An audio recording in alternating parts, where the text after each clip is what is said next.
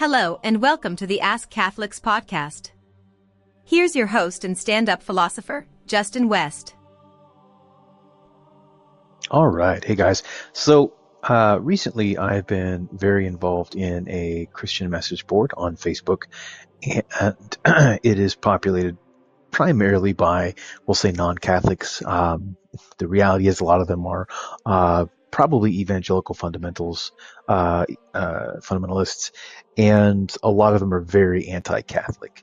And I understand that. I've been dealing for 20 years. I've been doing apologetics online, and it's just the type of thing that happens. And one of them started taunting, or a couple of them started taunting the Catholic Church with the claim that purgatory is found nowhere in the scriptures. Now, obviously, we've been going back and forth for weeks on this, citing things like 1 Corinthians 3, where Paul talks about the day of judgment, disclosing a man's works. And if a man is built on the foundation of Christ, even if he's built up things that are not lasting, the examples Paul gives are wood, hay, and straw. The day will disclose that, and they will be tested as by fire. If the man suffers loss, if he doesn't suffer loss, if something remains, gold, silver, precious jewels, which stand for the good things we do in life, then he will be rewarded. And if the stuff is consumed by the fire, then he will suffer loss, but he will be saved as though through fire. That's the wording of that passage by St. Paul.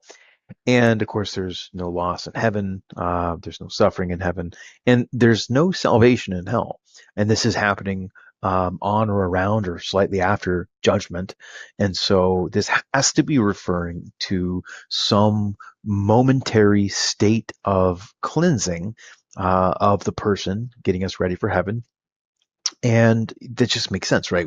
Heaven, according to Revelation 22, I think it is, says nothing unclean can enter heaven. But of course, we die attached to sin, right? Even if we're forgiven, if we have accepted Jesus as our Lord and Savior, if we've done all the sacraments as a Catholic, repeatedly received them in a worthy fashion, if we've refrained as much as possible from various sins, we still struggle in this life.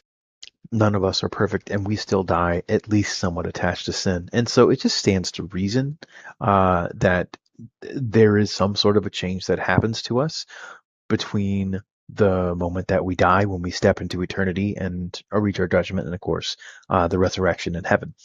And so they kept kind of taunting this idea. They didn't like the idea. And usually I can actually go over and show the thread. I might do a review of it here in this video or another video, because it really just shows kind of the sad state of debate that a lot of people, they just can't engage at all. I already did one video on this. It was actually received better than I thought it would be. So I might shoot another one and just kind of do an overview of a failed debate. Some people might like seeing that. But so one of the things they kept saying is, well, show me the word purgatory in scripture. Obviously we can't do that. We can't show the word, you can't show the word Trinity in scripture, right? You can't show, there needs to be 27 books in the New Testament, or there needs to be, 66 total books in the Bible, or 73 if you're Catholic, which is a much holier number than 66. Not that that's a proof text for anything. But anyway, the continuous claim was that Catholics can't find purgatory in the Bible, and Jesus never talks about it. And I knew that there's a couple verses where Jesus actually talks about it. He makes reference to it. And honestly, almost all of Luke chapter 12 is talking about that. Luke chapter 12 starts with a passage that was actually, I think we read this in Mass recently, a few weeks back, or at least one of these synoptic versions of this, because it's a gentleman who's very rich and he's very wealthy. He's looking around. He's very pleased. And actually, no, hang on, that's down here. That's the rich fool. So this actually starts with a warning against hypocrisy, right? Bearing in mind, being aware of the leaven the leaven of the Pharisees, and ultimately a promise of judgment. Therefore, whatever you have said in the dark will be heard in the light. Whatever you have whispered in private rooms will be proclaimed from the housetops. So this is literally already talking about the day that discloses all things. Right, that's the setup for Luke chapter 12. Now, obviously, the chapter divisions are not original to the text, but they were put in places for a reason. Sometimes I can't quite tell why, but all of this section seems to deal with concepts of the afterlife to some extent. Anyway, so after that, we get this exhortation, don't fear those who can kill the body, and after that have nothing else to do, but fear the one who, after he's killed the body, can cast you into hell. Fear him, right? So basically, it's an exhortation to fear God. Obviously not in the Jonathan Edwards sinners in the hands of an angry God method, but there's something healthy to be said about having a fear of hell, especially because at the end of the day, hell is self-selected. At the end of the day, it's not a good thing, but we are free to go there, right? There's a famous phrase. There's really just two people in the world: those who say to God, "Thy will be done," and those to whom God says, "Thy will be done." I think C.S. Lewis actually puts it really interesting in Mere Christianity when he says, there's a lot of things that if I'm going to live only 70 years, I don't really need to worry about, but if I'm going to live an infinite amount of time, then I most certainly better bother with it. He says, in 60, 70 years, it may be the case that my anger is slowly getting worse and worse, but, so gradually that in 60 or 70 years, it wouldn't be noticeable. But in a million years, it might be an absolute hell, and hell is the precise technical definition given by Christians to this state. So anyway, we have a brief exhortation about being brought before the synagogues and the rulers and the authorities and not to be anxious. It sounds like Jesus is actually prepping us, or at least his early first century followers. But really, I think this is also for all of us to, be ready to bear witness. This is going to happen. And then we get into the parables. So we get the first off, the parable of the rich fool who looks around and he says, look, I got so much grain. Where am I going to store my crops? I better pull down my barn. It's very Ecclesiastes, right? Then I'll say to my soul, when I've increased my barn, you have ample goods laid up for many years. Take your ease, eat, drink, and be merry. But then God says, fool, this night your soul is required of you, and the things you have prepared, whose will they be? So he lays up treasure for himself and not rich. And is not rich towards God.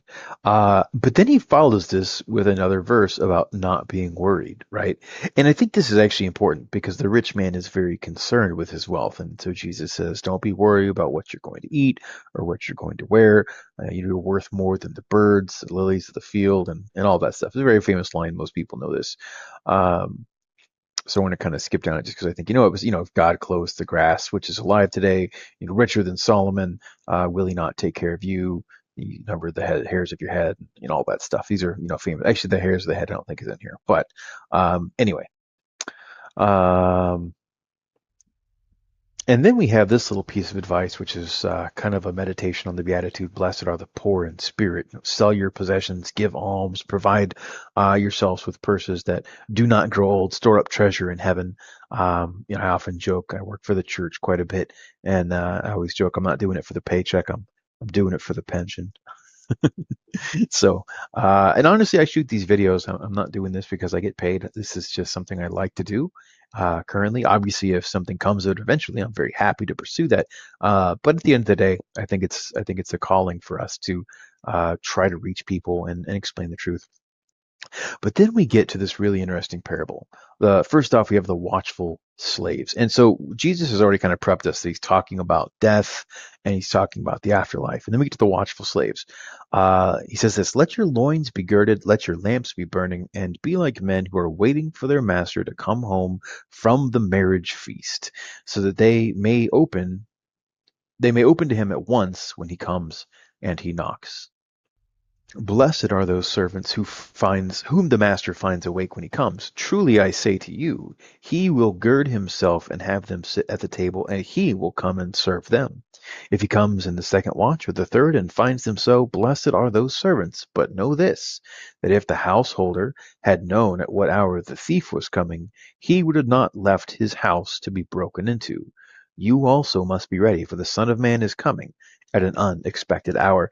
And I always thought this is interesting because he almost likens himself to a thief. And I've always thought, well, what if this is him likening himself to a thief and we're in the house of the devil, right? And so, he actually makes another line somewhere else about you have to tie up the master of going to rob him. And I always found it so weird that Jesus tells parables about very dishonest people. There's the dishonest steward who goes and has them, cut the amount that they owe the master in half and write it back down so that when his master kicks him out, he'll have people who have pity on him and treat him well.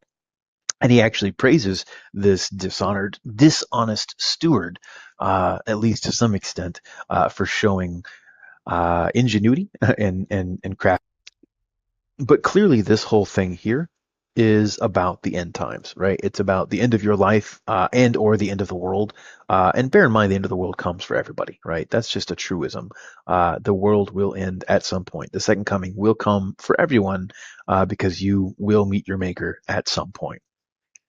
And so Jesus has this exhortation to always be ready, always be prepared, lest you get caught unaware. I mean, and this is a theme he revisits multiple times. You have the parable of the virgins and the lamps, right? It's kind of the same thing. But then Peter asks a question. He doesn't understand. He says, Lord, are you telling this parable for all of us or just for us apostles? And the Lord says this, when there is a wise and faithful steward who the master will set over his house to give them their portion of food at the proper time. Or who is the faithful and wise steward who his master will set over his house? And this is interesting because the word here for steward is, I believe, the same word the Septuagint will use for Isaiah 22, where we see the steward of the house of David who holds the key to the kingdom and has the authority to bind and loose, which of course is the same authority and key that Jesus gives to Peter in Matthew 16. And so Jesus says, blessed is that servant whom his master, when he comes, will find so doing, handing out the proper portion of food at the proper time. Truly I say to you, he will set him over all of his possessions. So there's a reward. If the master comes and finds him doing what he's supposed to be doing, he will be rewarded greatly. But, so there's one. There's actually four possibilities here. This is the first one. Number two, if that servant says to himself, my master is delayed in coming, and begins to beat the men servants and the maid servants, and to eat and drink and get drunk, then the master of that servant will come on a day when he does not expect him, and at an hour he does not know. And he will punish him, and he will put him with the unfaithful. Where's the word here? So the word for punish him, this is not the best translation.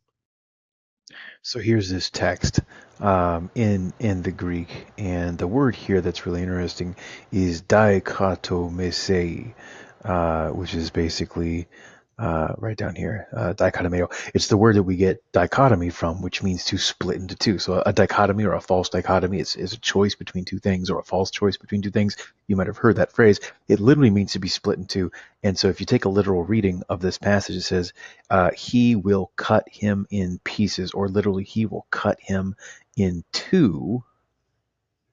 That's this verse over here. And then him with the unfaithful. So this is very clearly an allusion to the end times, and it really clearly is an allusion to hell, as far as we can tell. So the first servant is set over all the possessions and inherits the kingdom, basically.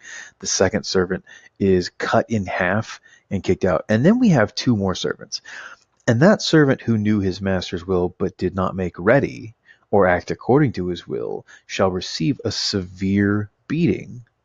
But he who did not know and did what deserved a beating shall receive a light beating. Everyone to whom much is given, much will be required, and of him who men commit much, they will demand the more. So this is all in the frame of it's eschatological, right? It's dealing with the end times, it's dealing with judgment, dealing with salvation, soteriological, whatever the word is there, and so we have four guys here, and it's so neat because you actually see this idea of ignorance and how ignorance can diminish the punishment one might feel.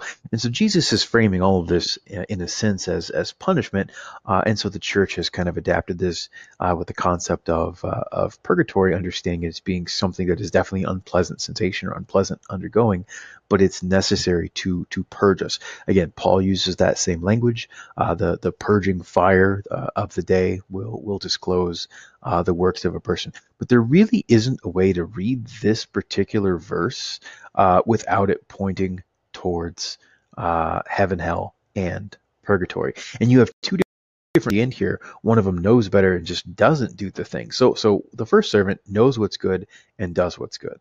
The second servant knows what's good and does what's evil. The third servant knows what's good but doesn't do it. And the fourth servant doesn't know what's good and doesn't do it. But because he doesn't know, he receives a lighter beating because less is expected of him. And honestly, this is where the Catholic Church begins to, and there's other passages, this isn't the only one, where you get this concept of ignorance, right? Or invincible ignorance. If you really don't know, you will not be cut in half and put with the unfaithful, right? But you may still face some sort of punishment. And this whole passage here in Luke 12 actually ends with one more. And he says this: why do you not judge for yourselves what is right? Actually, this whole passage, I think, began with somebody asking him to judge between him. Where was it? Anyway, maybe I was looking at the verse before this, but there's a verse right here. So he says, who made me a judge and arbiter of you? But anyway, so see, and why do you not judge for yourselves what is right? As you go to your accuser before the magistrate, make every effort to settle with him on the way there, lest he drag you to the judge, and the judge hand you over to the officer, and the officer put you into prison. I tell you, you will never get out till you have paid to the last copper. And so Jesus is speaking, this isn't just life advice, like, hey, if you owe someone money and they're going to sue you, pay them off. Obviously, that's good advice, settle your debts.